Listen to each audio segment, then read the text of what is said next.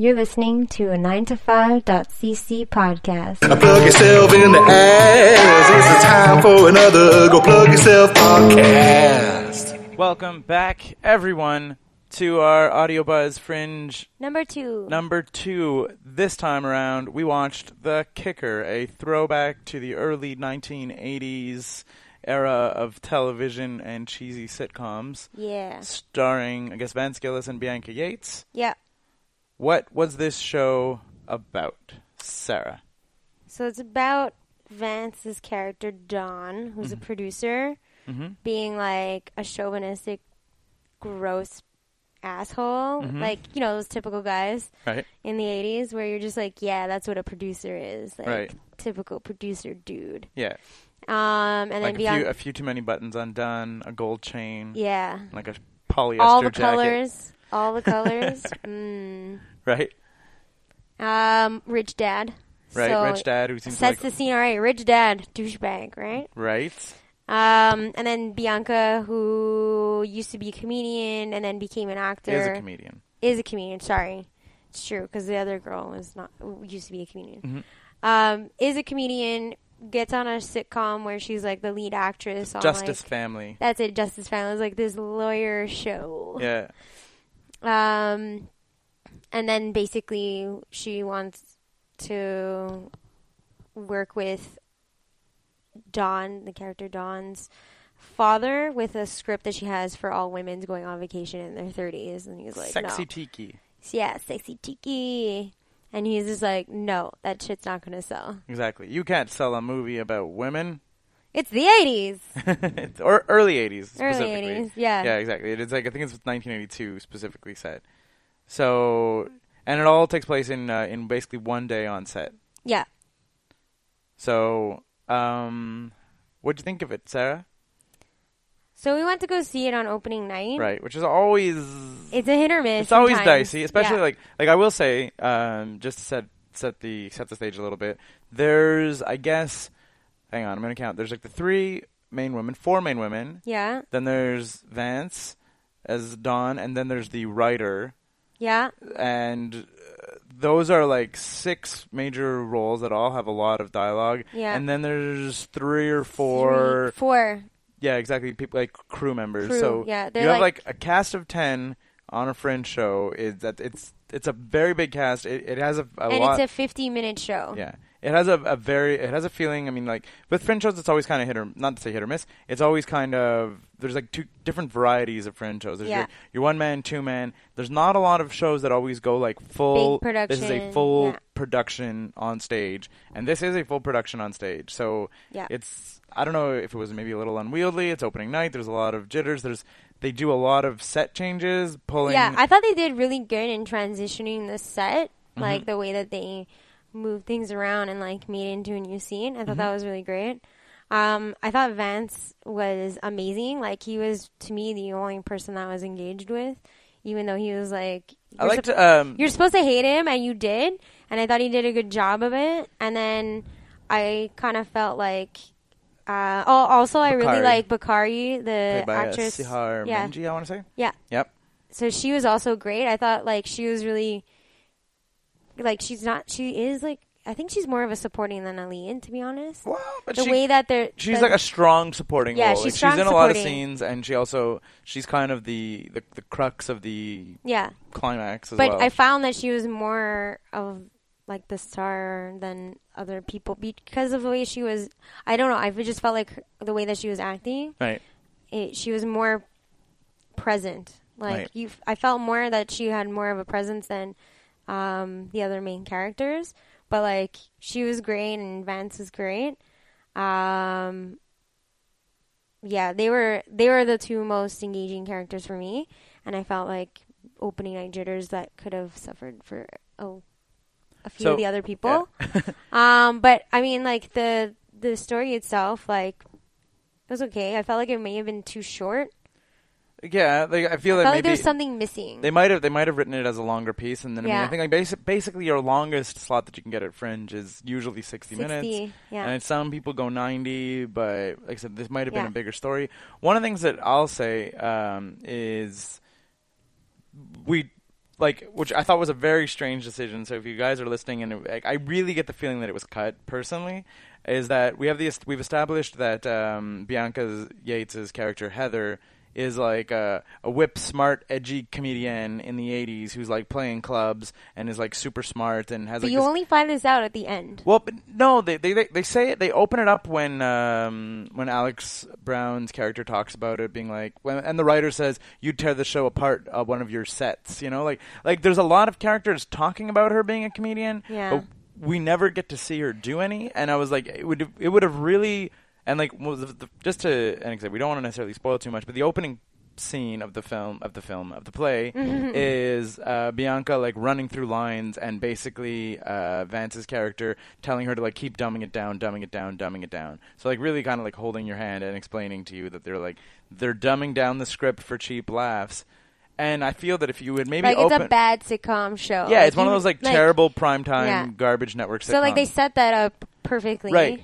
But if they had shown, say, the night before, Bianca's character doing like smart, edgy comedy, not necessarily ripping into the show, but just showing the... No, not the show. I'm just saying like ripping at the club. Like, ripping at the club? Ripping it at the Yeah, exactly. club. If you're killing it at the club, let's say. That's like, the words. Just setting her up as a smart, edgy comedian, and then you'd see the the contrast of, This is not her comedy. This isn't her comedy style. This is something that she's doing. Like, she's super talented. What the fuck is she doing there? Yeah, exactly. That's it. So it was kind of weird, and then an especially weird choice as a viewer, because Bianca is like by trade a comedian. Exactly. Yeah. Like, she could just, I don't know, maybe. And she's good for... Yeah, she's fun and good, and I was like, maybe she could have like 80's'd up some of her material and like made some like, Reagan she's good jokes for doing or something. like the sassy exactly. comedian. Like she could do that. Yeah, so it was really weird that you had her, she has the comedy chops to maybe do like a 2 or 3 minute 1 or 2 jokes and then like just fade out. Or even just like one. Like, I don't know. But anyway. You know what I mean? But like exactly. Yeah. Like it was kind of weird that we had to take it for granted that she was a talented comedian. Yeah. Because you don't actually see that in the character. You see that obviously she's like sassy and edgy as a person. Yeah. But like we never get to see her do comedy. Yeah. So we're like, how do we know that her script is good? Yeah. You know, like she's trying to sell this script, Sexy Tiki. All we've seen is her basically do bad comedy on the sitcom and then be kind of like at her wit's end backstage. And we don't really have anything to grab onto. Like people establish it in the dialogue that she's good, but it's like halfway through where they really start pushing like she's a really good comedian. Like, what is she doing? Yeah, stop being a sellout. And like I said, I think it might have just been one of those things that got cut for time. Yeah, but it would have. I think it would have helped me as an audience member. Kind of like it's when you're watching the show, it's a little bit hard to get in behind Bianca's character because you're just hoping that she's talented instead of knowing that she's talented. You're just sort of like, okay, she has this script, she's a woman trying to make it, and people are maybe not making it because they're chauvinists. And again, I'll say that like I thought that the show was like, this is not a bad show. If it sounds like I'm being super negative, it's not a bad show. And I think that all the characters could have had a little more time to breathe, and it's just one of those struggles, I think, of when you're trying to put on what essentially comes out to like a full-fledged play, and you're trying to keep it to under an hour, you're cutting here and there, and you're trying to keep the core out, and I think all of these characters really could have done with a little bit more time to breathe, and it might just be a function of the fact that you don't have the time. Yeah, and I know, like I said, like the opening night jitters may have like impacted like the whole engagement with Bianca's character. Like you have more of engagement with, like we said, with Sahara's character Bakari more than the actual person the play is about. Mm-hmm. So, but I think it could have just been more of like we said, the opening night jitters for that. But I mean, it's fun. Mm-hmm. It's just like there's some things like we said may have been able to like improve it a lot more when you have an hour and a half instead of 50 minutes. Yeah, exactly. Because it does feel like, oh shit, you want to see like a little bit more of this and you want to see a little bit more of that, but you know that that's not going to happen unless they literally have a 2-hour slot so they can like clean up after and everything like that. They have a huge amount of stuff like as part of their sets. Like even though they have like they're in the main, not the mini main, and it's like a big area and they use it really well. Yeah. and they use they use what they have extremely well in terms of setting the scene and making you feel like, oh, this is exactly where you're supposed to be right now. And I thought that was really fun. And also, the 80s dresses are amazing. Yeah. And we were kind of, I mean, like, obviously. There's a lot of teal. Yeah. Obviously, there's a lot of, I was going to say, like, there's a lot of, like, a woman comedian making it in, like, a very chauvinistic situation. And I guess they obviously said it in the 80s to kind of, like, put a magnifying glass on that. And I'm sure, I know this is still something that, like, female performers deal with on a regular basis. And I think they just kind of wanted to, like... But to make that, like, really chauvinist guy, like, you need to be, like, 80s, 90s. Yeah, exactly. So. That's it. Like, I get why, but I also... No one's that outspoken anymore. No one's, like...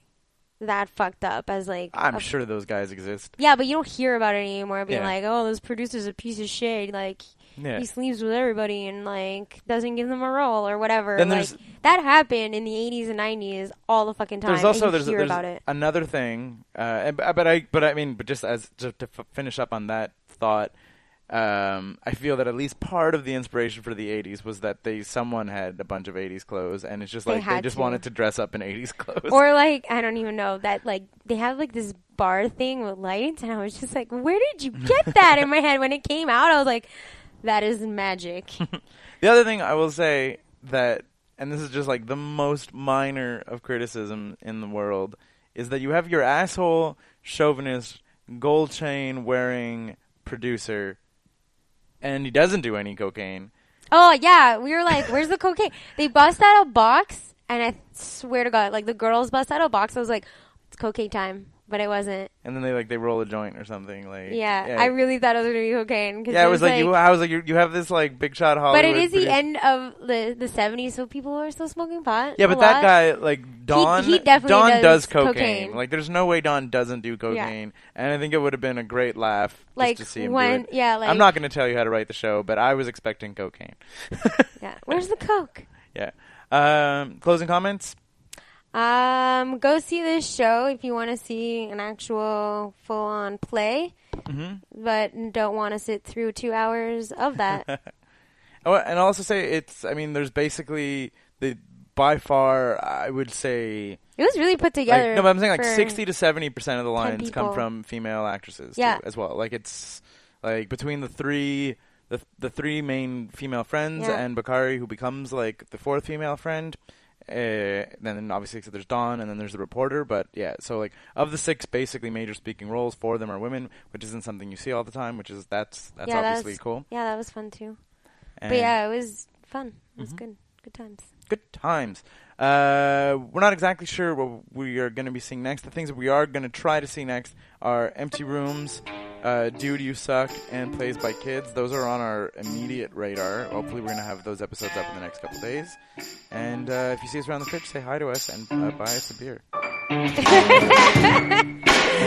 Bye, everyone. Hope you're enjoying the Fringe Fest. Bye.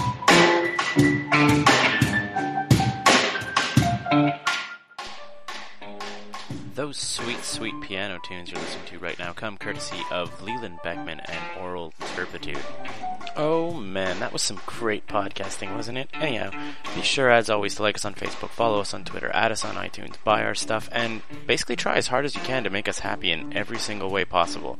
Of course, be sure to check back every day on 9to5.cc for comics on Wednesdays, podcasts on Thursdays, Scott or Sophie's art on Fridays, and seriously, we'll try as hard as we can to get Zombies and Loathing, Fuck Mondays, and Templars back as soon as we can. Thanks for listening, everyone. 9to5.cc. We're not working. Why should you?